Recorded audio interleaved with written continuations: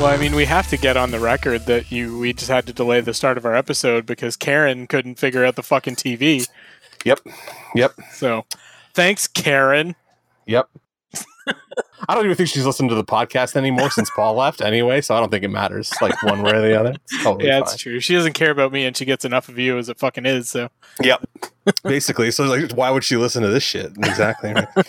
I told her Christy was going to be on this week. She's like, oh, that sounds like fun. And I was like, of course it does, because it's not me and Tim, I guess. Yeah. So there you go. But this week it is you and Tim. So welcome back. Man. Welcome back to our listeners to Dance Robot Dance. This is our 222nd episode of our weekly podcast where we talk about all things nerdy and geeky from a decidedly not safe for work point of view. I'm Tim. I'm going to be hosting this week. And with me, I've got Mark coming from St. Catharines, Ontario. Yes, I am in St. Catharines. Wait, I did this joke already. Yeah, hi, everybody. How's it going? And yeah, as Mark just alluded to, we were going to have Christy on the podcast this week, but she did not actually flake. Nope. It was a scheduling error, again, due to Karen. Yep. So she's actually going to be on next week, and so we're excited to have her on. But this week, Mark and I are basically avoiding watching the final fucking presidential debate to talk about something fun instead. Yeah, I don't think I could sit through a whole one of those right now. No. Like the postmortems are generally raise my blood pressure enough. Yeah. So this is better. The only reason I'm somewhat curious this time is because I want to know how they address the fucking Rudy Giuliani thing. Oh my God. I'm like almost willing to go see Borat, which I just have no interest in whatsoever. I'm definitely but like, gonna watch it. But I need to see that now just for that. I mean, I've seen the footage already because it's all over the fucking internet. But like, yeah, there was nothing like that I needed to see less this week than Rudy Giuliani fucking playing fucking pocket pool. Yeah, basically watching Rudy Giuliani reach into his fucking pants. You know, like I need to see 900-year-old Skeletor Rudy Giuliani playing with his dick. That's Bat Boy. Oh, he does kind of look like Bat Boy grown up, eh? Adult Bat Boy. Oh, that joke's been going around for ages. Yeah, elderly Bat Boy. Yeah, I remember like when he first started like becoming like the enemy of everybody again after 9/11 when he was America's mayor for 15 seconds and then he fucked it up because he's an idiot. How do you fuck that up? Well, I mean, you joined the Trump administration apparently. Basically. So, yeah. Anyways, we're not talking about that this week. We're going to talk about something a lot more fun and definitely more seasonal. But before we do that, we'll get into this week's news. First off, we need to issue a rare retraction. We're usually pretty careful about the news that we share with y'all, but this time we got something wrong because like everybody got it wrong. Oh yeah, the Tatiana thing for like the She-Hulk thing. Yeah. I still think that's horseshit. I still think she's coming aboard. Why would Mark Ruffalo tweet? Why would Mark Ruffalo lie to us, guys? I don't know. Yeah, I don't know that Mark Ruffalo's in on like Kevin Feige's like weekly planning calls for the MCU or whatever. Maybe he should be, because he tends to just fucking seem to spout his mouth off about everything anyway. So like maybe they should keep him in the loop. He wasn't he the one that live streamed the Thor Ragnarok premiere from his pocket accident? Well, there was that, and there's also the fact that like he was in an interview right before Infinity War and was like, everybody dies, and like sitting there with Rhodey. Don Cheadle. Don Cheadle. Oh my God, how did we forget Don Cheadle? Either way, Don Cheadle turns to fucking Ruffalo and was like, dude, you can't just say that because like spoilers. Like exactly. So I don't know. Maybe Ruffalo doesn't need to be involved, but either way, yeah. Yes. So there, this Disney Plus She-Hulk series that is in development. There was an announcement that Tatiana Maslany from Orphan Black was going to be starring in that series as She-Hulk, but now Tatiana Maslany has gone on the record and said like, no, that's actually not a thing. Well, I mean, like since they canceled Glow, which we have not discussed either, the Allison Brie rumors have been recirculating again. So I'd be down for that too. I'm down for either of them to play She-Hulk, but like, yeah, Allison Brie would be, I mean, I'm not going to say preferred, but I would enjoy it more probably.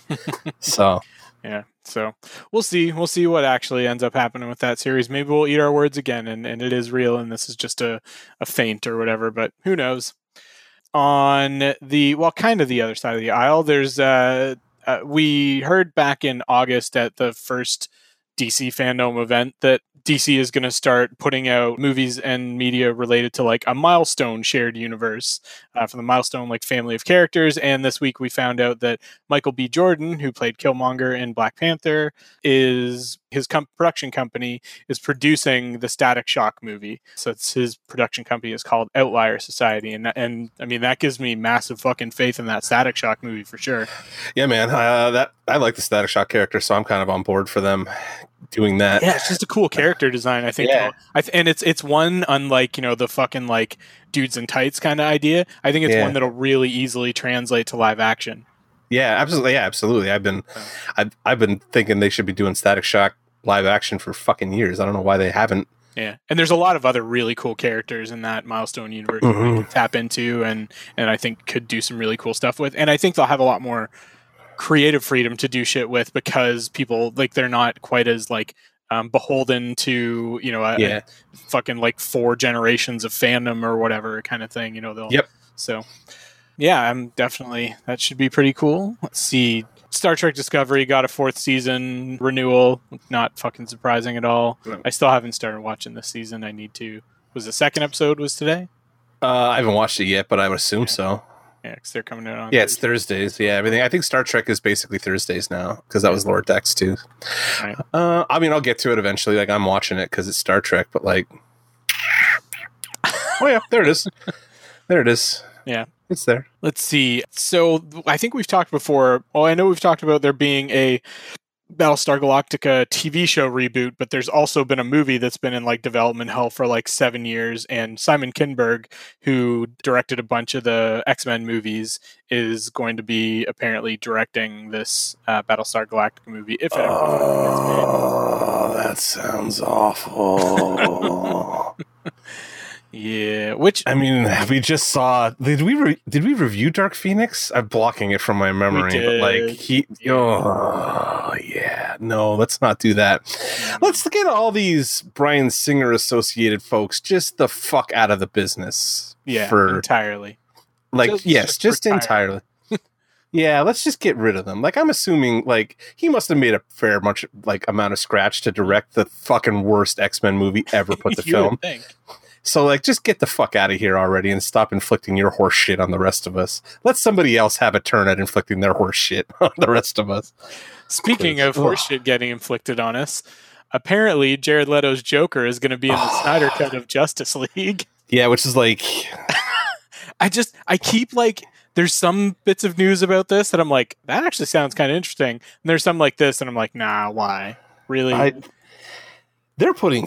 What are they doing with this movie? Like, I don't know. I mean, to make it like 4 hours or whatever, there's, a bunch of shit they're going to have to shove back into it. But who needs this to be... I don't even need this to be 4 hours. Like, Fine. You know what? I'm going to watch it. It's going to be so fucking, like, interesting. That's the only word I can use to describe it. Yeah, I guess. Is to see what the fuck this actually is when it comes out. Well, so far 2020 hasn't made me start taking heroin, but like, I mean, there's a first fucking time for everything, I guess. So this one I'm actually kind of pumped about. Tim Burton wants to reboot the Addams Family in a live action TV show. And I'm fucking all about that. Like, Addams Family with the Tim Burton vibe on top of it, like, fits perfectly. I don't want Johnny Depp as Gomez. As Gomez, though, yeah. The one that I've seen, like, going around the internet is, like, people saying, like, you need to put Christina Ricci as Morticia now. Yes. Because she did, like, that photo shoot in the Morticia dress, like, years ago, and it was, like, perfect. And I'm like, fucking give me that right away. Yeah. I like the cast because they're doing a sequel to that animated movie that came out last year. Yeah, I haven't watched that yet. I should probably watch that as, like, part of my Halloween viewing. You totally should. Yeah, I enjoyed the first one. So, like, that cast is excellent, too. Like, not all of them would fit perfectly, but, like, who was Gomez in that animated movie? Oscar Isaac, wasn't it? Yeah, which, honestly, would he not just work as Gomez, period? Yeah, like, just cast him as Gomez? For sure. And I think it's Charlize was the... Yeah, you're right. I don't know if I'd trust her in a live action. Maybe. mean, she did Furiosa. She can do fucking anything. I'd cast her. Also, I like to see her in that dress, but like that's just personal opinion. So that's for reasons. But yeah, I mean, if they can get Christina Ricci and do that, I mean, anybody at this point, just do it. I'm indifferent to the Tim Burton of all of this, but. Well, I think you're going to be even more indifferent to the showrunners and main writers who are Alfred Gow and Miles Millar, the Smallville guys. Oh, man. Everybody gets to like 900 chances to do horse shit. You know what I mean? Like, it's so hard to break in, but once you're in. Hey, Smallville was popular as shit at the time, but we've had this discussion before. It's because there wasn't anything else to fucking watch at that time for people like us that were looking for that kind of content. So. Well, there was. It was called Buffy. We had Buffy back then. Actually, Supernatural probably more. And that one season of Birds of Prey. Yeah, we don't talk about that either. So, well played, Tim. Hey, we got it back in January. Can you believe that fucking Crisis on Infinite Earths crossover was only January? Does that not feel like 3 years ago at this point? Yeah, I was just thinking like that Harley Quinn movie came out like this year, right? And it like for some reason that feels like it was 2016. Yeah. Oh Jesus! Something that one of Mark's favorite franchises is finally going to be coming to an end, but not before 2 more movies. There are 2 more. The Fast and the Furious is going to end with its 9th and 10th installations. I mean, the main series will end. There will be infinite spin-offs of this. Shaw. Hey, man. I like the Hobbs and Shaw movie. It was dumb, but it was entertaining. And that, to be fair, is kind of all of the Fast and Furious movies. But, yeah, I could see this. I don't want to watch Vin Diesel anymore. Like, I'm perfectly happy to call this a day on those movies and, like, let The Rock go do some other franchise. Like, more DC movies or a DC movie. Since that he's been threatening to do for like a decade and a half. So like just do one at this point, Dwayne, before you're 300 years old or you're president. Who knows at this point? So I mean, by the time it's finished, it's going to have spanned more than 20 years because the first one was fucking 2001. Yep. So yeah, kind of crazy. I was working at the movie theater when that piece of shit came out. That first one came out. That movie is terrible, but like again, kind of fun. So yeah, I don't know. There's something else is ending, but it barely lasted fucking 20 days, let alone 20 years. Quibi is finally dying. That stupid fucking, like, the dumbest idea ever for a streaming platform is finally coming to an end. And I saw some shit today that was, like, really damning that said, like, one of the reasons that they decided to do, like, these little 11-minute episodes was basically get away from the unions. Fuck over union writers so that they could pay writers whatever the fuck they want. Because if it's short form, you know, if I think it's 12, anything above 12 minutes, you have to hire a union worker or union writer for. If it's under that, you can hire anybody you fucking want and pay them whatever the fuck you want, which is, I mean, there's so many reasons why Quibi like should not have succeeded and did not succeed, and that's definitely one of them. Yeah, it's also why they were trying to figure out how to shoot outside the US, and the guild laws in Canada wouldn't allow for that kind of tomfuckery, I guess. So they couldn't shoot up here cheaply. Yeah. So that was the other problem they were having. So yeah.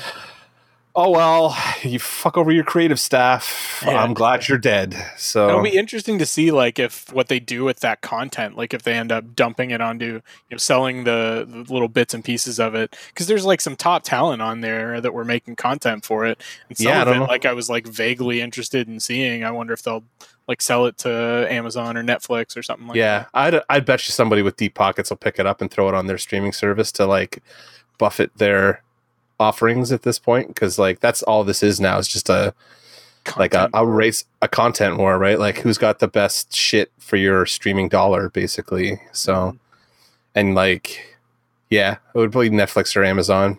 It's not going to be Disney, probably won't be Apple. So no, definitely not Disney. Although, well, I mean, I think that there's probably some adult stuff on there that Disney wouldn't want, but I mean, they have Hulu, but it is like Katzenberger and Spielberg involved in Quibi, and like they definitely have pretty big ties to Disney. So I don't know, we'll see. Speaking of Disney, the last piece of news that I had for the week is that Disney Plus has added content warnings for some of its old movies with questionable content. Things like the crows in Dumbo that were definitely, one of them was definitely called Jim Crow, and the like really fucking offensive native people in Peter Pan and shit like that. So now there's like they haven't like edited the movies. It's just like content warnings at the start saying like this film contains like depictions that at the time were considered acceptable, but by today's standards are, considered not. Are definitely negative connotation or negative stereotypes of certain races. And so, which, I mean, they've been doing that for ages. They did that back on the Disney Treasures DVDs when they were like released a bunch of those, or like the complete collections of their old like little animated shorts with Mickey and Donald and the gang. So I'm glad they're doing that with this. Now they just got to fucking release Song of the South with the same goddamn thing. Just fucking pull that Band-Aid off. I mean, you're the only person who cares here. So like, there's a lot of people. Oh no! I said right here. I mean, like right between the two of us, Disney's racist horse shit can go into a fucking vault for all I care. So yeah, that was everything I had. Did I miss anything? No. Aside, I mean, we got a first look at Tom Holland as Nathan Drake from that Uncharted movie, and like he looks right, but like I still don't care particularly. Still a fucking video game movie. Yeah, like they got like those reviews are gonna have to be really good to get me to like go to a theater to see that. As much as I like Tom Holland, I dislike Mark Wahlberg in equal measure. So yeah, it's gonna be a rough one. So yeah, no, nothing else that I can think of. Okay, then we can move on to our Geek of the Week, which is where we recount the nerdiest things we've done in the past week or so. So, Mark, what's your Geek of the Week? Star Wars Squadrons. I picked up the new Star Wars X-Wing TIE Fighter simulator thingy for Xbox this week. It is... I'm very firmly of the belief that like Star Wars is doing its best work in video games and TV at this point. So like this game is actually really good, and I like space dogfighting games, like I like Wing Commander and shit like that. So I was always on board for like even the old X-Wing and TIE Fighter series. I used to play them whenever I had a PC that could run them, basically, because they were dope. And this is a lot of fun. It's a little floaty and weird feeling, like kind of arcadey, but it's a console game, so like I can forgive some shit. The multiplayer is insane. People love committing suicide in this game. They're all about taking their X-Wing. I heard that flying. People are driving it right through the flight decks on the Star Destroyers. Just like crashing Star Destroyers and shit. It's fucking, and like shit happens, like fucking ships blow up, and it's very impressive. Like it looks really cool, but at the same time, it's like I was having fun dogfighting, and all of a sudden, like the Star Destroyer that I'm like strafing just explodes in front of me, and I'm like, shit, somebody fucking suicided. Somebody died. Yeah. Who died? Because they just took me out too. Because the ship blows up next to me, and I'm like, "Oh fuck!" Don't tell me you haven't tried it. Oh, yeah, I did it once, just once. I was on the other side though. I took down a rebel ship because fuck them. I'm all about those Nazi whatever Imperials kind of thing. So are you playing on PC, on console? Xbox. Yeah, so I'm playing on Xbox right now. I don't know if I'm going to stay Xbox next gen, but like they are definitely making moves that make me want to pick another one up. So we'll see. We'll see what happens. But yeah, if you have the means, and it is available for PC, so if you have a machine that will run it, I definitely recommend giving it a shot. It looks amazing. Like that's my biggest takeaway at first is like when you get into the cockpit and you're flying, like the ships are fucking huge and highly detailed, and you're like strafing along the surface of them and stuff, right? Like dogfighting and shit. And it's like these things are fucking huge, and it's very cool to be flying between all these big capital ships in one of those little fighters. Yeah. And it all kind of like work physically properly and stuff like that. I was like, I'm having a good time with it. So nice. Cool. Yeah. Yeah. Wish I could come over and play it, but I can't. Yeah. COVID is bullshit. Sucks. My Geek of the Week this week is I started catching up as part of my Halloween viewing on Fear the Walking Dead. So it's just started its 6th season, but I'm still back in like midway through the 4th, or I paused, I stalled out on it like partway through the 4th season. And going back now, I'm like kind of wondering why I stalled out on it, because like it might just be that it's the Halloween season, but I've been getting really into it again. Like it's got some very different takes and presents the characters with some very different kind of challenges than the main Walking Dead series does. And I mean, I still just fucking love watching like hordes of Kirkman style zombies shambling around. It's just something I can do almost endlessly. So yeah, I watched Night of the Living Dead and a couple of the sequels and some of the, not so great sequels also this week. It's in zombie mode a little bit this week too. Like I did Shaun of the Dead also, just because that's how I always end my zombie watching with Shaun of the Dead, because it takes the piss out of the entire scenario at that point, and I'm like, I'm having a good time. But I was kind of trying to, my brain not working anymore. I was kind of hoping you were going to say Lovecraft Country, that you'd started that, because I want to. No, I do still want to get through that. Yeah, I don't think you and I need to review it, because there's no fucking point in two white guys reviewing it, but it is really good, and you'd enjoy it. So yeah, I've heard good things about it. It sounds to me from what I've heard online like it started out really strong, and then like had a couple uneven spots, and then it finished pretty strong. Yeah. But I'm still in the episodes where things feel a little uneven. Like I'm kind of in like the 5, 6, 7. I think I was at episode 7 last time I stopped. Yeah. And it was still kind of like, oh, these are not as strong as what they were getting to before. But I saw the reviews for like 9 and 10 specifically, and they were like, this is fucking insane. I was like, great, thank God. Like they at least fucking landed it properly. So nice. But I've enjoyed pretty much every episode, even if some of it's like leaning into that David Lynch, I'm not really sure what the fuck I actually just watched kind of stuff. Mm-hmm. But again, that's my kind of shit anyway, so your mileage may vary. I like some of that kind of, I like David Lynch kind of shit. Yeah. So, I like that kind of stuff as well. Yeah. Nice. All right, well, then we can move on to our meat of the episode. Bloody demon meat. So much nasty meat in this too. There really is. Yeah. So this week we are talking about the 1981 Sam Raimi Splatterfest, The Evil Dead, or Evil Dead, depending on your preference.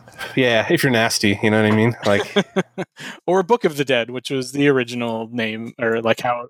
I think it's like Ghost House or some shit like that in Europe too, like early on, like before, I don't know. Like it has a bunch of different, has been released under a couple different titles in different regions, but yes, The Evil Dead. Yeah. So this is the movie that's as old as Mark and I are. It is Sam Raimi's second feature film ever, and has since gained cult status. It's gone on to spawn a franchise, 4 feature films, and another one in development, TV series with 3 seasons, a ridiculous fucking musical that I haven't seen, but I know some people that have, and I really wish I'd got to see it, and a bunch of comics, and I think a couple of games, and a bunch of games, yeah. So before we get into the movie itself, do you remember the first time you saw Evil Dead? I do, actually. So I saw all 3 of the original Evil Dead trilogy on the same night. In my desperate need to fit in with my movie theater compatriots back when I was the fresh, young-faced 16-year-old scrub, some of the other ushers were like, okay, we need to educate you on some like good movies and shit, because like everything that was out in 1998, I want to say, was garbage, like re-released Star Wars and stuff, right? So like they basically like were come over and we'll smoke you out and we'll watch the Evil Dead trilogy, basically. And we did. We stayed up all night and watched Evil Dead 1, 2, and 3. And so I don't know. I can't remember who it was who did it, because we got kind of bombed. But Norton or Hammond, if you guys are listening, I don't remember which one of you it was specifically, but I know it was one of you two fuckers who made me sit through these movies. They're like my favorite of these like horror movies, basically. They're probably my favorite horror movies or whatever they actually are. I love the Evil Dead series and always have. Like, I read the comics when I see them, and I play the games when they come out, and I watched every episode of Ash vs. Evil Dead like the second I could. I loved that show. The show was fucking bananas. Yeah, show was fucking batshit. Like, these are annual rewatches for me. Like, we talked about it on an episode a couple weeks ago, and probably is what spurred Tim to use this as a kind of fallback when we had to reschedule this week's episode. It was like, he knew I had just watched them because I watched them every year around this time. And that put the bug in me that I wanted to rewatch them, because it's been a few years since I've rewatched them. So yeah. So, but yeah, no. So like, I've gone and seen these at midnight screenings. I have a man crush on Bruce Campbell that's as big as All Outdoors. I don't know. I love these fucking movies. So yeah, I've seen them. So the first time was definitely like in the 90s when I was in high school, kind of thing. Obviously, way after they had been out. Like, even Army of Darkness is what, 92, I think, 92, 93. Yeah. So, but yeah, I saw all of them. We probably watched them like on fucking VHS that night too. Like, it wasn't even DVD yet, I don't think. You know what I mean? So we probably rented them from fucking Blockbuster.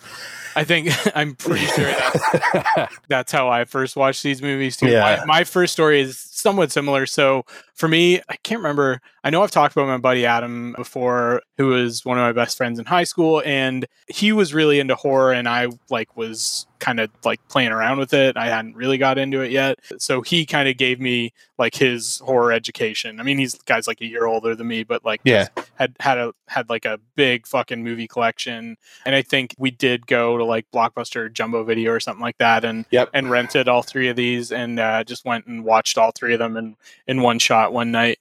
And yeah, like he was the guy that ultimately like really got me into horror movies. And, you know, it was basically like, okay, these fucking movies are required viewing.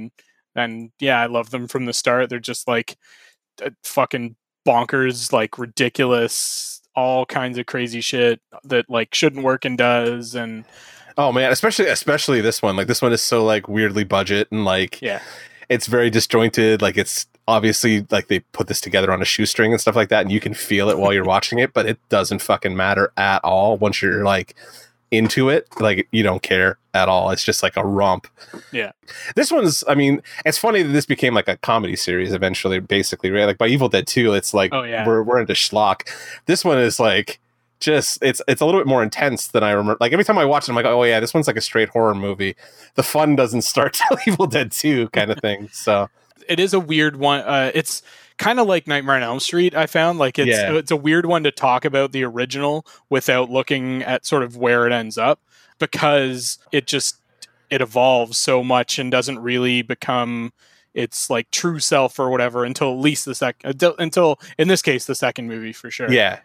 But I mean, yeah. So maybe at some point we'll talk about the other two movies as well, because they're both fucking crazy too. Yeah, I think if we do this episode at some point, probably like next Halloween, we'll end up doing Evil Dead 2, just because fucking Evil Dead 2 is, I mean, that's a fun movie just to watch, period. Hopefully by then we can like get together and watch them, get real baked first and fucking watch Evil Dead 2 and Army of Darkness. Yeah. Those are the two that I end up like kind of rewatching like over and over again. Like I'll put Evil Dead on when it's like it's Halloween time and I'm going to sit down and watch them. Mm-hmm. I'm more prone to just being like, if I want to watch one of these movies, I'll just throw 2 on. Yeah. Or 2 and 3, because 3 is just like perfect. Just perfect schlock, you know, like just fantastically perfect schlock. Total fucking like B movie perfection. Oh god, kind of it's fucking fantastic. So but yeah, I mean, like you said, there's some of the story points and like tones and stuff like that get ratcheted up and ratcheted down once you get into like the second and third movies that are at very different levels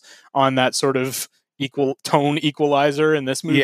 And then the Ash that we get in this movie is really like similar to Freddy in Nightmare on Elm Street, is like a proto Ash, right? Compared to what we get in Evil Dead 2, where Bruce Campbell gets his fucking chainsaw hand and his boomstick, and he's really fucking hamming it up and dropping catchphrases and groovies left and right and shit like that. So I was like, man, god damn it, I've got through this entire 85-minute movie and he hasn't said groovy once. Wait, I always forget that. Why is this not the fun one? I want to watch the fun one now.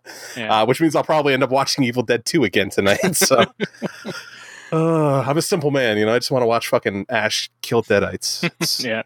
So, I mean, obviously, we're both pretty big fans of these movies. So, what works for you in these movies? Bruce Campbell, in particular. Yeah. Well, in this movie in particular, it's a fun schlock gore fest, basically, and like it doesn't take itself particularly seriously. Some of the stuff needs to be cut a little bit, but like, you know, the tree rape's a little weird. But like, other than that, like everything, I mean, it's one of those movies that like inspired me to like eventually realize I probably should go into filmmaking or something like that. Probably too late kind of thing. But like, because if like, these guys can do this, I'm like, I could definitely do something like this. I love this shit. So it's like an inspirational piece on top of everything else. Cause like they made this for nothing. It's like the Clerks story, just like with a good movie, you know what I mean? Yeah. Or like a like crazy movie anyway. Yeah, and I don't know. A lot of it's Bruce Campbell. It's what keeps me coming back to these too, because I just love Ash. Like Ash is a character. He's barely a character, but he's also the best character in some ways. Like it's totally such a weird level, but that is what that character is. Yeah, it's fantastic. You know what I mean? And Bruce Campbell is fucking perfect for it. Like there's never been an actor better suited to a role in history than Bruce Campbell as the Chin as Ash. Like never ever has there been better casting. I can't think of it ever. So like he's perfect as Ash. Even when they like keep bringing him back as like it's supposedly the exact same age, and the third movie is like 10 years later, and I'm still supposed to believe that this guy is like, like a fucking sophomore in college or some shit. Yeah, he's like obviously 40 and like the size of a house. Like, he's fucking giant by the third movie too. Like, he's so shredded. I was like, you just should have cast him as Superman. I don't think he could have hacked it, like acting wise, but like he looked the part with that chin. Yeah, absolutely, for sure. Yeah, I don't know, I just love these movies because they're just ridiculous schlock, like from beginning to end, and it's so much fun, and it never ever takes itself seriously. And like, if you can do that and still be entertaining the entire time, I'm going to come back a million times, especially if you have somebody as captivating to watch as Bruce Campbell. So there you go.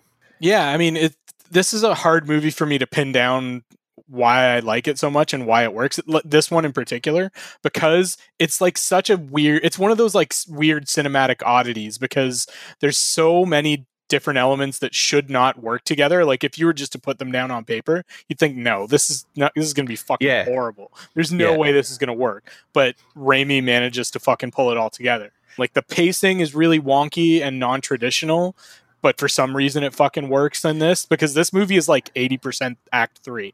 Yes. Yeah.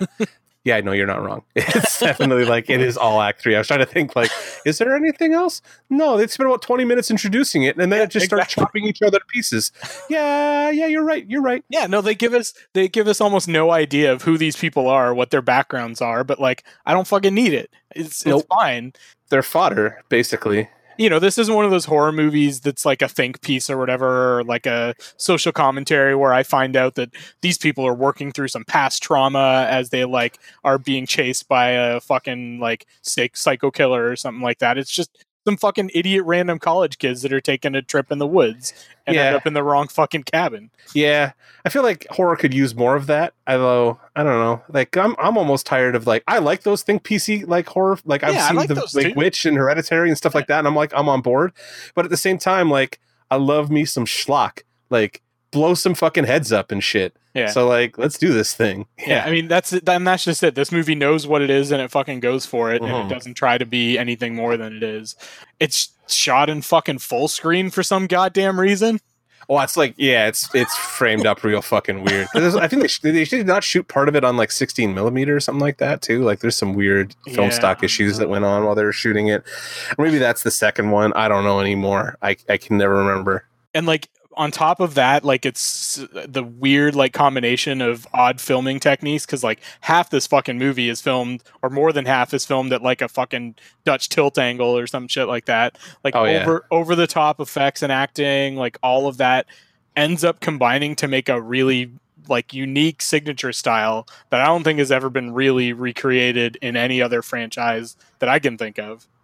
No, like the Evil Dead movies are like, they have a tone and feel completely unlike anything else. And like, I don't even think Sam Raimi's ever been able to do it the same way outside of the franchise either. Like, because he's done other horror outside of like even like Drag Me to Hell or anything like that, like never quite attains that, like, oh, this is just pure joyous schlock where you're just like, all right, great, get Ash a fucking chainsaw and let's go to town here. Like, you're waiting for the fun to start, basically.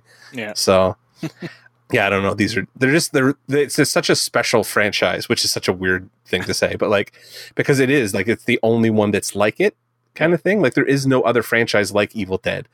And like, the fact that it exists is basically a miracle. And the fact that people give a shit, because it, like, for the most part, is these low budget, weird movies that star Bruce Campbell, who, like, come on, what else has he done? Like, The Adventures of Briscoe County Jr.? Like, yeah, the Chin's not exactly had the most like insanely fucking Hercules in a supporting role and shit. Yeah, well, because he had another show that was based on that in that universe too, wasn't he? Like, there was another. There was a spinoff, wasn't there? Yeah, there was a Bruce Campbell spinoff to that Hercules show. I have to look at it, like his, but he's been in other stuff, but he's never like a big lead, because he was in Burn Notice. That show, I watched Burn Notice, and I don't know why. Probably because Bruce Campbell was in it. But he was in a Western TV show that I used to remember, that I used to watch, that was on Fox, like after Star Trek or something. Shit, I forgot he was in that. He was in Congo. I fucking forgot about that. Oh, yeah, that's right. He's in Congo. Yeah, that's weird too, man. He's in Maniac Cop. Oh, I should watch that again. That movie's a piece of garbage. He's in Darkman, Final Shemp. That's a good, like, in-joke there. Yeah, I forgot he's in Fargo, Escape from LA. He's in the Spider-Man movies, obviously. All kinds of shit. Yeah. Well, and in terms of pacing too, going back to like this movie being all fucking act 3, I kept like trying to wrap my head around and think like, is there any other movie that I can think of that did that? And about the only thing that jumps into my mind and that has some parallels to this is Mad Max Fury Road, where it just like achieves a pace and just like stays at like an 8 or higher for the rest of the movie kind of thing. Yeah. I could see that. And like only Fury Road does that in that franchise though. I feel like the first 2 of these movies kind of have the same thing where they both kind of, you get like the introductory section where like, Ash is and his buddies, or Ash and his girlfriend or whatever, whichever version of the story is real, go to the cabin, and then like Act 3 kicks in about 20 minutes into the movie, and next thing you know, it's just like chainsaws and gore for the next hour and a half, and you're just like, all right, I'm on board. Let's do this thing. Yeah, exactly. Pass the joint over here, please. Jack of All Trades was the show I was thinking of. Oh, right. It was some horrible Western thing. That was what I was looking at. Yeah, he was in Hercules also. Yeah, tons of stuff. The Adventures of Briscoe County Jr. He was Briscoe County Jr. 27 episodes. Oof. Oh, wow. He was in American Gothic for 1 episode. Good for him. That's fantastic. That show is great. That's one I should rewatch someday. I really wish they'd actually done more than, 1 episode or 1 season, I guess I should say. It was an interesting show. Yeah. Let's see. Going back to Evil Dead, you talked about like the fucking blood and chainsaws and shit like that, and like we can't talk about this movie without talking about the effects work in it, because like it's all over the place. Like in terms of styles, in terms of like methods execution, that they use, and also in terms of quality at some point. But again, oh my god, yes. But because it's like total fucking like schlock and camp, I end up being like totally okay with overlooking some of the more amateurish shit and just being able to appreciate like the designs of some of the, like they don't call them Deadites in this, but they are Deadites. Yeah. The possessed people in the Evil Dead world are known as Deadites. Yeah, they don't have any. This is all like early installment like weirdness. They haven't quite locked down the formula. They're not calling the Necronomicon like the Book of the Dead yet. Like they're not giving it. They haven't given that its proper name. And like some of the rules are a little more nebulous than they are in like probably more like by the time you get to Evil Dead 2 and like especially Army of Darkness. There's like a set like way the Deadites kind of act and react and all that kind of stuff. And whereas in this one, it's just kind of like whatever chaos they can cause, they just cause basically, because that's like they don't really have. And that's the funny thing about like the bad guys in this, like the evil in this doesn't have an end game. There's no like, oh, we want to take over the world. They're just like, no, you're here and we're gonna fuck with you because you're here and we want to you're here and we want to fuck with you until you die. So and so like, but I think part of like that and the level of effects craziness in it, like just fucking tons of gore. Like this movie had an X rating when it came out, and like definitely push the envelopes in terms of gore. Like it's hard for me to think back to 1981 and think like, what would I have thought seeing this in a fucking movie theater at that point? Because like most people coming out of a movie theater after having seen Evil Dead 1981 would have been saying like, holy fuck, I've never seen that much like blood and gore in a movie ever. Yeah, I'm trying to think. Is this before? Was American Werewolf in London before or after this? Must be after, right? After, I think. Yeah. It was later 80. Like I think it was like 82, 83. 82, 83. Yeah. So yeah, this is definitely one of those like the first. But even that, like, it's not like just straight up. Like it has some, those crazy transformation scenes and shit like that. Yeah.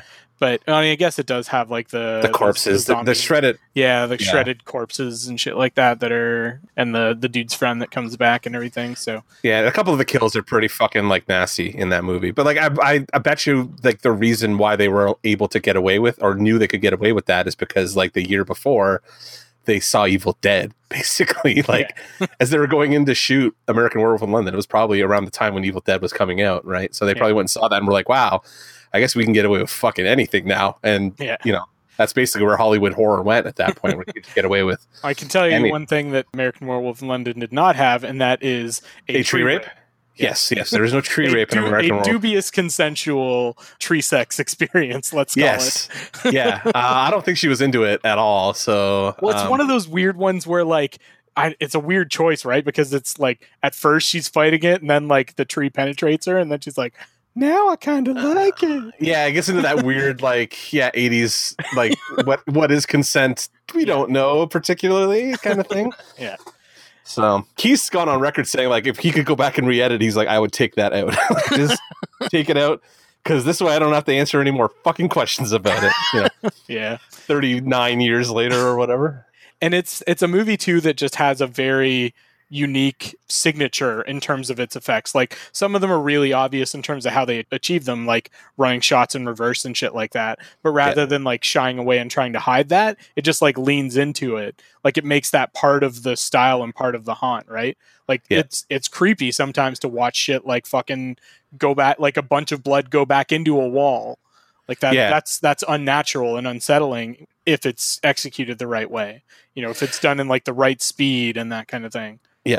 There's actually, what I like about this is, like, it really, like, Sam Raimi likes to torture his cameras, and it's one of those things that, like, it's very signature Sam Raimi, is like putting his cameras in weird spots. Oh yeah. Doing, like, he invented that Aerocam shot for this movie, basically, like, which everybody and their mom fucking ripped off, like, from this movie forward. You see that, like, first person zooming through shit, like, especially Forrest, they love that shit. Yeah. George Lucas steals this shot like 5 minutes later for Return of the Jedi. Yeah. Right? Like, so, like, with all the speeders and stuff. Yeah. But, like, you never saw that before you saw Evil Dead. It was definitely, like, Sam Raimi kind of invented that. I think it's under cranking while you're running, basically, or over cranking while you're running, or something like that. But, like, you're just, it makes everything look too fast, and like everything looks weird and jerky and stuff. But, like, you're in a very first person way, and, like, there's just nobody did that before. Yeah. And fucking Sam Raimi. So. And they achieved it, like, those like signature, like, coming to get you shots from like the demons or deadites point of view. Yeah. Like, they achieved that by just strapping a fucking camera to a piece of wood and then having like two camera guys like hold it between them, like low to the ground kind of thing. Yep. So like it would like feel like you're like rushing through the brush like as a spirit or something. And it's super fucking effective. Like, it's lo-fi as shit, but it's super effective. There's a couple of like really cool shots. Like, there's a shot that I noticed. I sat there watching it because I was like, oh man, how did they fucking do that? But it must have just been like the person holding the camera with their arm made up, and it was like the demon that they put into the trapdoor, kind of thing, like into the basement. Yeah, and you're looking out the trapdoor, and you see the hand and shit. I was like, that fucking shot's fantastic. Like, for 1981 horror, such a good fucking shot. And they leave it like, you sit there in that shot for a solid minute because it's just so cool. And Sam Raimi wants you to fucking see that shot and be like, man, that's a neat fucking shot. Yeah. And I don't know, I noticed it because I'm a fucking film nerd, but like, it's a cool fucking shot. And like, there's a couple of shots like that in here where you're like first person looking through windows and like reacting to gunshots and all that kind of stuff from like the demon's perspective, even if you're not aware that the camera that you're looking through is kind of what the demon is looking, or whatever, like the force is looking through, kind of thing. It's crazy the way that he uses the camera in this movie. Well, yeah, he definitely breaks a bunch of fucking rules, but he does it to great effect. And those shots are definitely part of what lends that like unsettling tone to, or a lot of those like different unique angles and viewpoints and shit like that are definitely a lot, and framing definitely contributes to the tone. There's even a bunch of there's a rule in filmmaking, like you'll know about it, like the 180 rule, like you can't break that 180 plane, where like the first 20 minutes of the movie he never breaks the 180 plane, and then as soon as the demons start showing up, cameras all over the fucking place, and you have no actual continuity from shot to shot for your perspective, and it just makes you feel completely uneasy, and you have no idea why, unless you're like somebody who's read 500 books about filmmaking or whatever, or studied it at school and that kind of shit. But yeah, you sit there and be like, oh yeah, look at that. He's breaking that 180 rule. It's just he just likes fucking with the camera at all times. And it's, and this is where it all comes up. Like, it's weird that it's his first movie and he's doing this much stuff, but second feature length. Yes. Yeah. Well, I guess one other before this. And then he also did like a little test. There's a short for this. Yeah. That he marketed around. Did you ever see that? I have. I didn't watch it this time, but I know I've seen it in the past. Yeah, I've seen it in the past, is why I didn't watch it this time either. But I remember it's weird because Bruce Campbell's the bad guy in it. Like, he ends up being like the main like demon or whatever. Yeah. He plays a little more traditionally, but. And on top of the cinematography, I mean, it's Raimi and whatever crew he had or whatever, but he does a really solid job of lighting the shots too, to set a certain mood and to like give more impact to a scene, like including more just disorientation by way of the lighting. Like the one that struck me this time was one of the shots where like Ash is in the house and like back to the door, like fucking demons are all over the place and shit, and he's shot like from underneath with like a really harsh shadow cast behind him. Yeah, like that's like a creepy fucking shot. And it's one of those things that like if you didn't know why, if you weren't paying attention, you wouldn't necessarily know why, but it's because in large part because of the angle he's deciding to shoot him at and the angle that the lighting's coming in at. Yeah, there's that shot where he closes the door and then like realizes he has to go and close the back door later too. It's a very disorienting like set of cuts as you follow him through the house. Yeah. Which is basically a TARDIS because it's way, way bigger on the inside than it is on the outside, kind of thing. Like it's basically like looks like a 2-room shack from the outside, and on the inside there's like a basement and like a bathroom and like a fucking there's a spa in there somewhere. I think like I don't know. Well, apparently that fucking shed had like no plumbing and shit because the crew fucking lived in that cabin while they shot it. Like the production on this movie was apparently a total fucking nightmare to itself. Have you ever read The Chin's? It's called The Chin, I think. But like, have you read Bruce Campbell's autobiography? I haven't, no. Yeah, no. There's a couple chapters about like the making of the Evil Dead movies, and specifically the first one. He was just like, it's like the worst fucking experience of my life. Like it was the most miserable, shitty experience of my life. They were burning furniture by the end to keep warm and stuff. Like that's how bad it was. And like people were getting hurt all the fucking time. Like they couldn't even shoot the whole fucking movie. They couldn't afford to keep the whole cast paid the whole time. They had to come back and do reshoots with just with Bruce Campbell later on. Which is why the Shemp joke is funny because like fake Shemp is something that like Sam Raimi started calling his stand-ins and stuff like that. And like that's where it comes from is like and they're all in the credits. It's fake Shemps and it's fake Shemp. Yeah, it's always about just replacing whoever you can with whatever. And like sometimes you notice it, sometimes you don't. Like there's some people who are clearly like supposed to be another character, and like the makeup's completely different than it was like a shot ago and stuff like that. And it's supposed to be the same thing. It's like obviously it's a different person in a different makeup application that we're just supposed to roll with, but you do because what the fuck.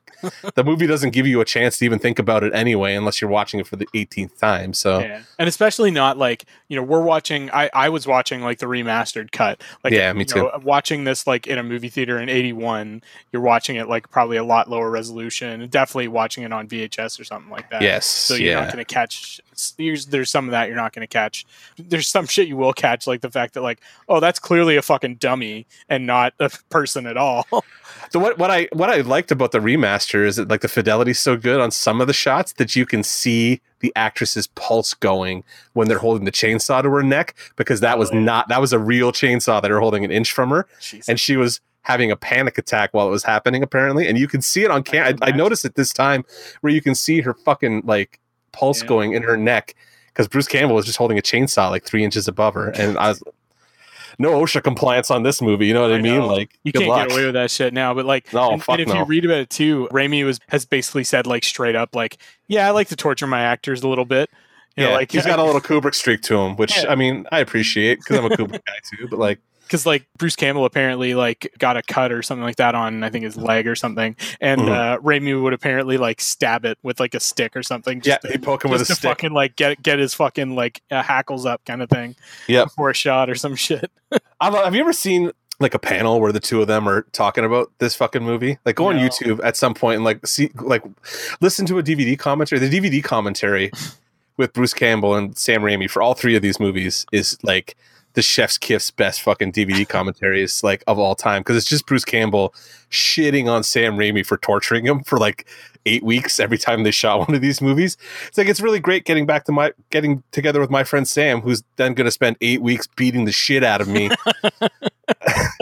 and then just torturing me, and then bugging me, and then torturing me about torturing me, and like And Sam's just laughing the whole fucking time. You're like, it's true friendship. You know what I mean? Like, yeah, definitely. Let's see what else. Well, you're talking a little bit about makeup. Like, that's one thing that definitely stands out to me is the design and makeups on the Deadites, even though they don't call them Deadites, as this movie is pretty unique. Like, it's kind of zombie makeup, but they're obviously not like mindless like zombies are, and like they've got the like pronounced like features and ridges and stuff like that as well that make them look a little bit more demon like.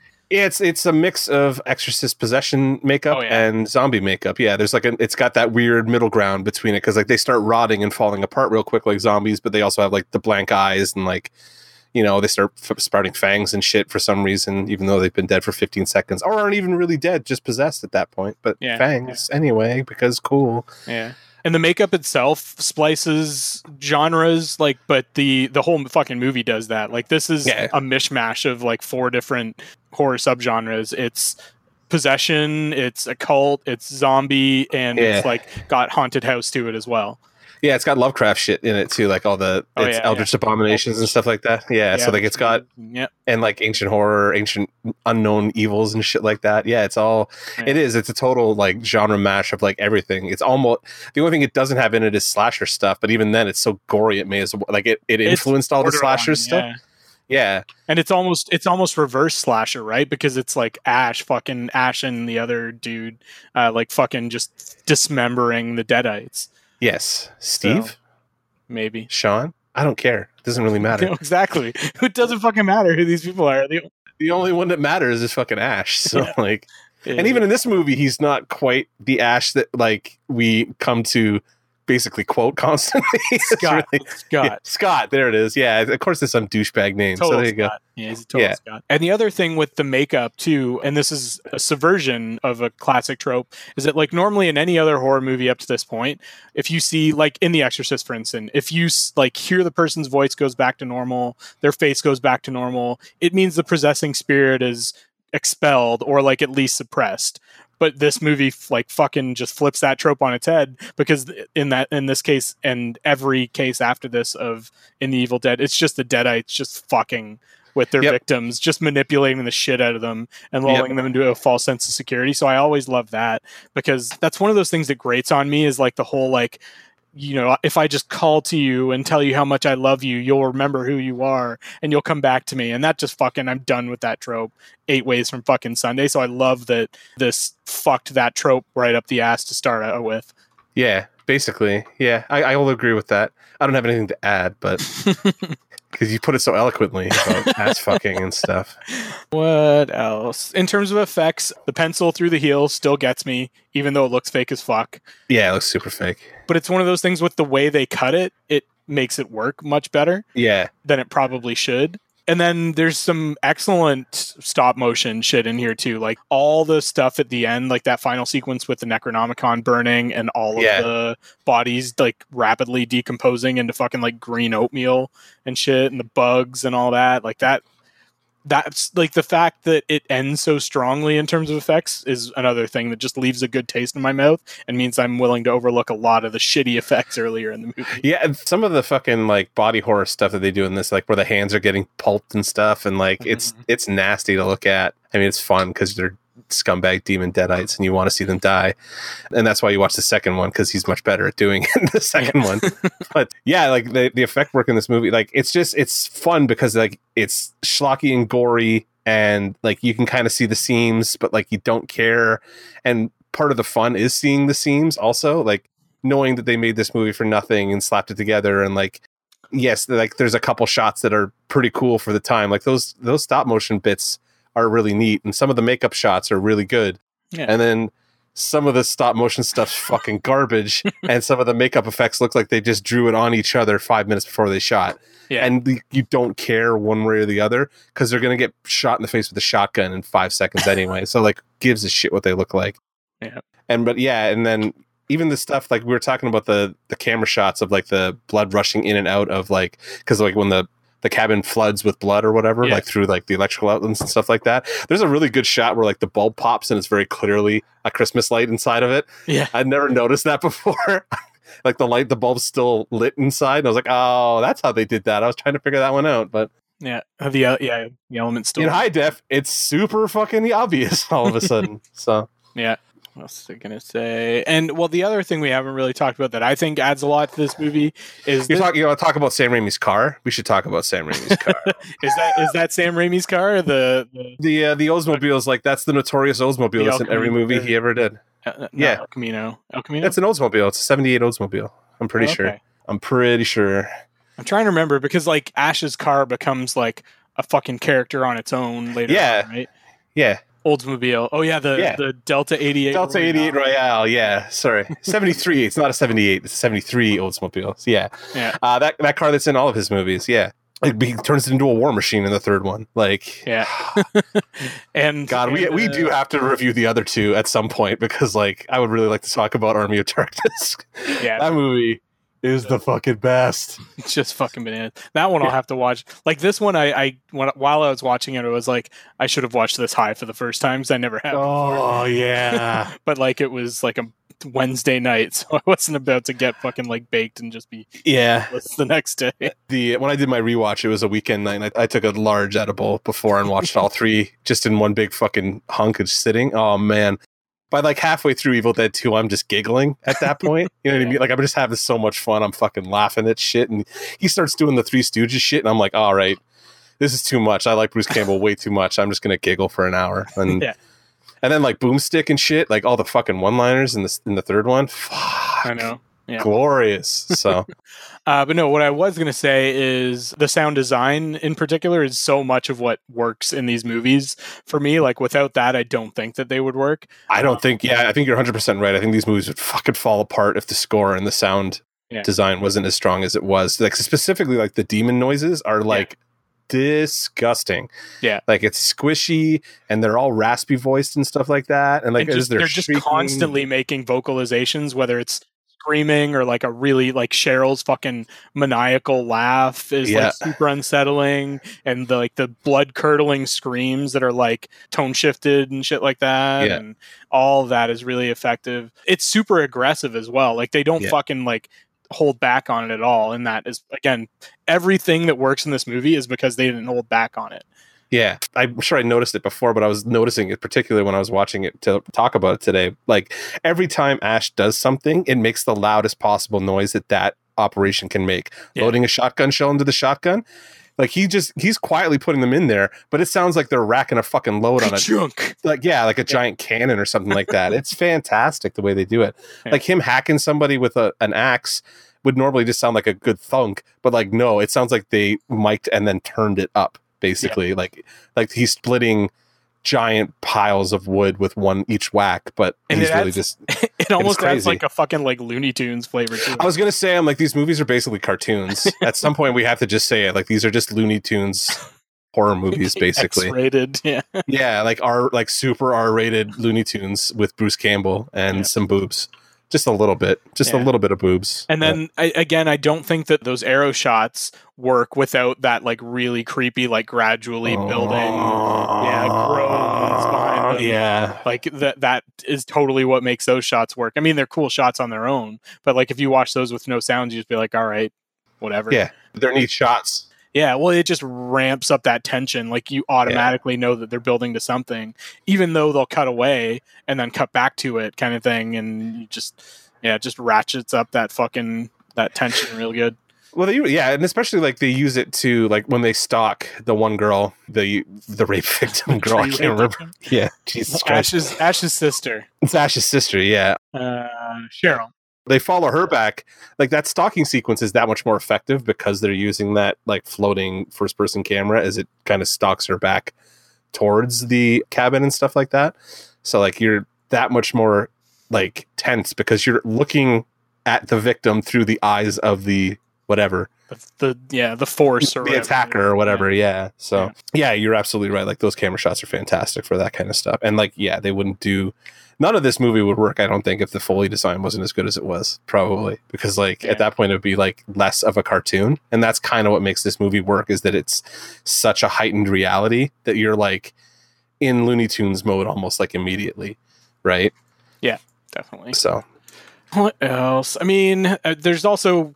This is just a movie where there's no denying its ultimate influence. Like, this is one of, if not the definitive, like, Cabin in the Woods kind of movies. Oh, yeah. Yeah, I mean, like, they've been referencing this movie back for the last 4 decades of our lives or whatever. Yeah. Like, we've never lived in a world that was not a giant Evil Dead reference, basically. Like, even its contemporary horror franchises, like, these movies came out around the same time as, like, Friday the 13th and Nightmare on Elm Street began. And they cross-reference, right? Like, you see a Last House on the Left poster ripped in the basement of the cabin. No, Hills Have Eyes. Is it Hills Have Eyes? Sorry, Yeah. One of the early Wes Craven movies. Yeah. And then like we talked about when we did Nightmare on Elm Street, that they're fucking watching Evil Dead in Nightmare, and then like it goes back and forth between the two. I guess there's something in Evil Dead 2 that I think Freddy's Claws in Evil Dead 2. Yeah, that's it. You can see Freddy's Claw somewhere in Evil Dead 2, and like they've referenced each other back and forth for almost their entire careers, or did, I guess, because Wes Craven's passed, if I'm not mistaken, right?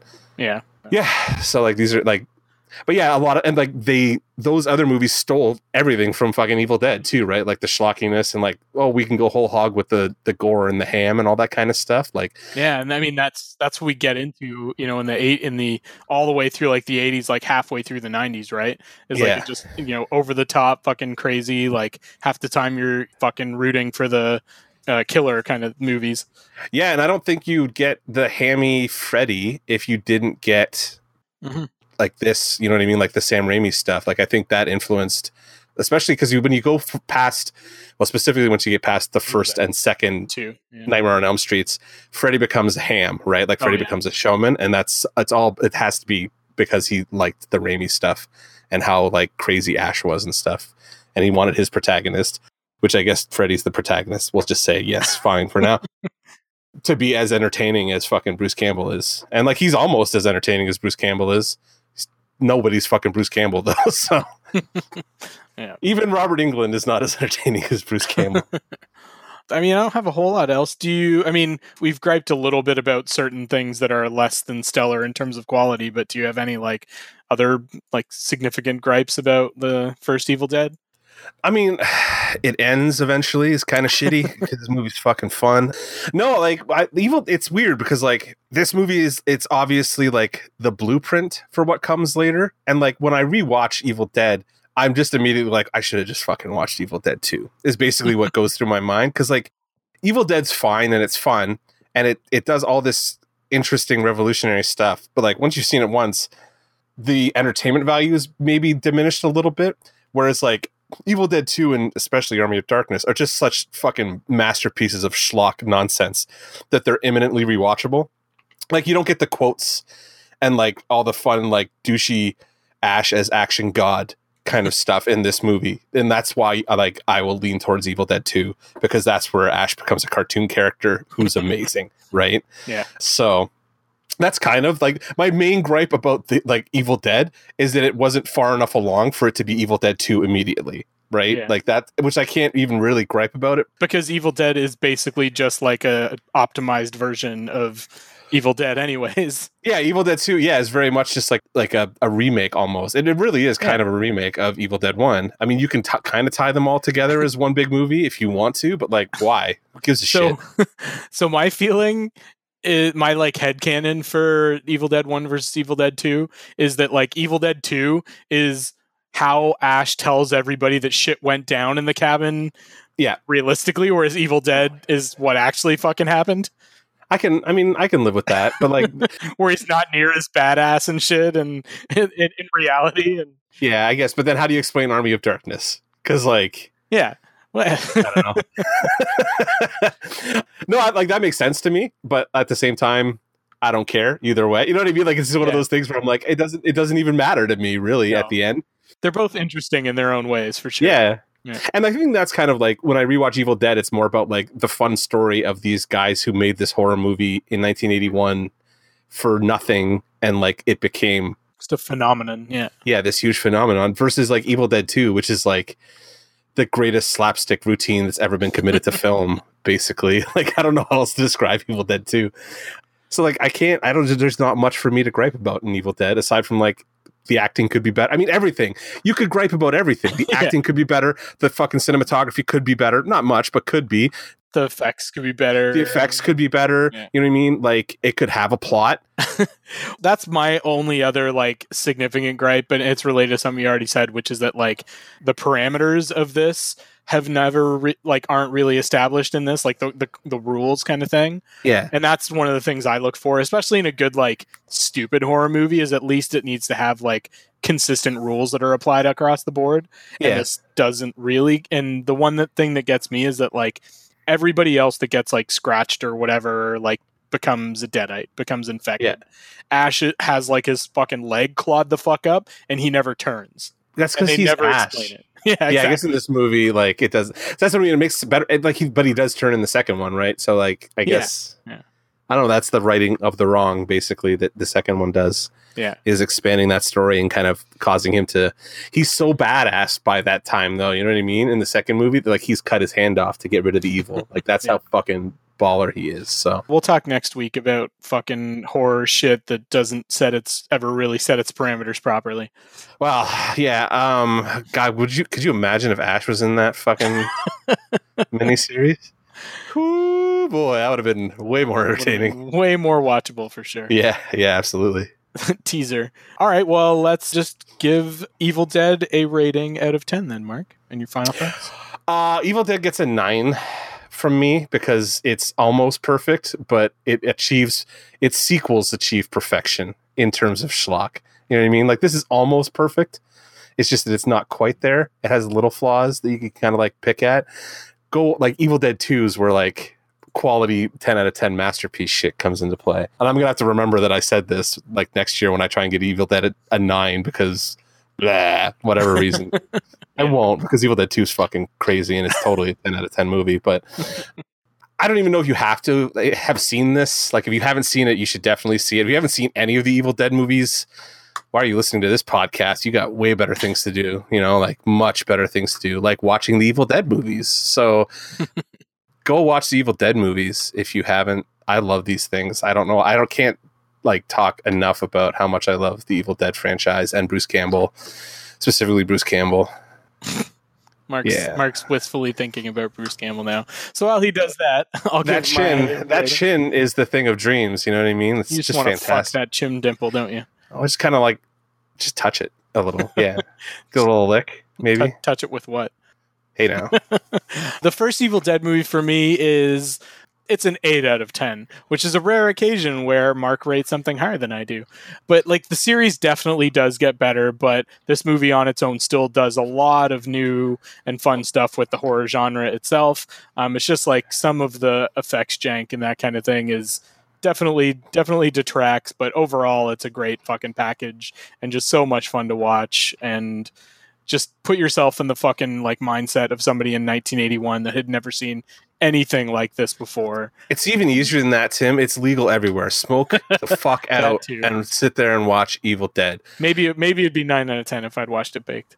You should have. See, there you go. Like you should have watched it. Dead. I have such an affinity for these movies, and it kind of goes to show you like how much I like these. That I'll say that like this movie's a 9 out of 10 because like I hate everything basically, but I fucking love Evil Dead. So this podcast is just going to become like Tim watches shit high for the first time. Yeah, I did all that already. So like we don't get to do that with Mark ever again. So I've watched it all high now. You have to watch it sober while I have to watch it high. Yeah, I can watch it sober again for the first like it's been years and this isn't as much fun as it was last time. All right, well then we can finish off with our final segment of the week, which is Geek Cred, where we just recommend something for you to go check out. So Mark, what's your Geek Cred for this week? Oh, I closed my notes tab. Oh, there it is. Follow me on Instagram, MT_Willette, or Twitter, I'm _Willette, by printblackraingallery.com. Last podcast print is actually finally going up this week. I'm very excited.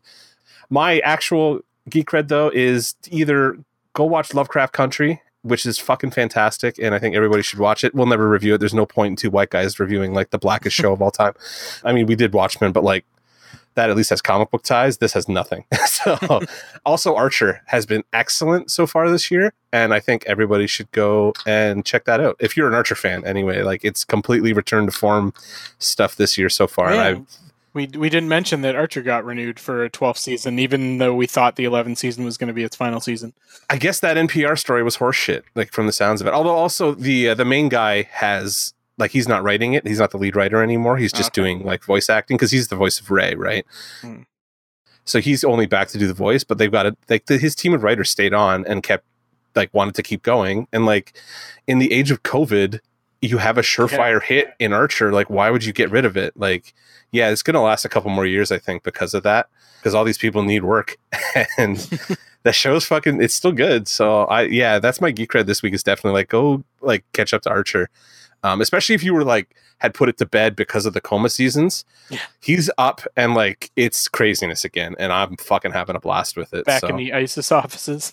Yeah, and like they make a fucking joke about that in the first episode, like immediately, like just don't say it. You're not allowed to say it. It's that, but we're not saying it. Like, why? And he's like, don't worry about it. You're in a coma. Like that's kind of like the don't worry about it. You're in a coma comes up a couple times, but nice. My geek code for this week is something Christy is involved in. So Christy, our former co-host and occasional guest host, is currently competing in an online voiceover competition called Ultimate Voiceover Survivor. It's being run on getmic'd.com. The website for it is getmic'd, that's getmic'd.com/VO-survivor. And it's just what it sounds like. It's sort of a reality competition. It's all, socially distanced. Everybody's like coming in on Zoom, and they give them like scripts ahead of time and say like, okay, put your spin on this character and these lines. And then there's like people that will give critiques, and then you have to like take those critiques and like immediately redo the lines sort of, from taking their recommendations under advisement kind of thing. So she's currently in the semifinal round. She just competed in that last night as we're recording this. So all the episodes that they've done so far are like on that website, so you can go stream them. So go and support Christy. She's competing in the animation and games category. There's like categories for like narration and other stuff too, but that's the one that she's competing in. So yeah, we'll have a link for that on our Facebook. Probably we should. And I'm sure we'll get her to pimp it next week. Although by that time, I think the finalists will have been chosen. So yeah, so we'll hopefully she will have been moved on to the finals by that point. Yeah, and hopefully we'll have posted that to Facebook at that point. So yeah, so that at least this fan base can hear it also with it before I edit this episode and get it out this weekend. So so good luck, Christy, if you're listening to this. She's not listening to this, and nobody's listening to this, I don't think, anymore. So that's fine. We still got a few people. Yeah, hell, even I'm falling behind on our fucking episodes now because like I'm not driving anywhere anymore, and that was my Dance Robot dance time before. Yeah, the only time I listen to the episodes now is when I'm cutting them. So like it's that's about it for me. But even then, like podcasts, no, you're right. I'm the same way. Like I haven't been keeping up with any of the shows that I usually. The only one is Last Podcast because I don't know. I like talking about aliens, I guess, and I don't get to do that on my podcast. So I listen to another podcast. So if you are still listening to this, thank you. We appreciate you. Yes, we do. Buy a print. And if you are still listening to this and you have anything to say about this episode, you can talk to us on Facebook at facebook.com/dancerobotdancepodcast. You can send us an email at dancerobotdancepodcast@gmail.com. You can tweet at us at DRD_podcast. And if you're not already subscribed to the podcast, you can do so at Apple Podcasts, at Google Podcasts, at Stitcher, at Spotify, and most places that podcasts can be found. So with that, we will say good night, and we'll talk to you next week. Say bye, Mark. Goodbye, everybody. And this is Tim signing off and saying, "We're gonna get you. We're gonna get you." This is my boomstick. God damn it, it's not the wrong movie. I can't use that quote. It's the wrong movie. God damn it. Next year we can do Evil Dead 2. We'll have to do them all next year. We just got to get this over with because, like, I can't hold it in anymore. That's what she said. Hey, it's what I say about Bruce Campbell's chin, basically.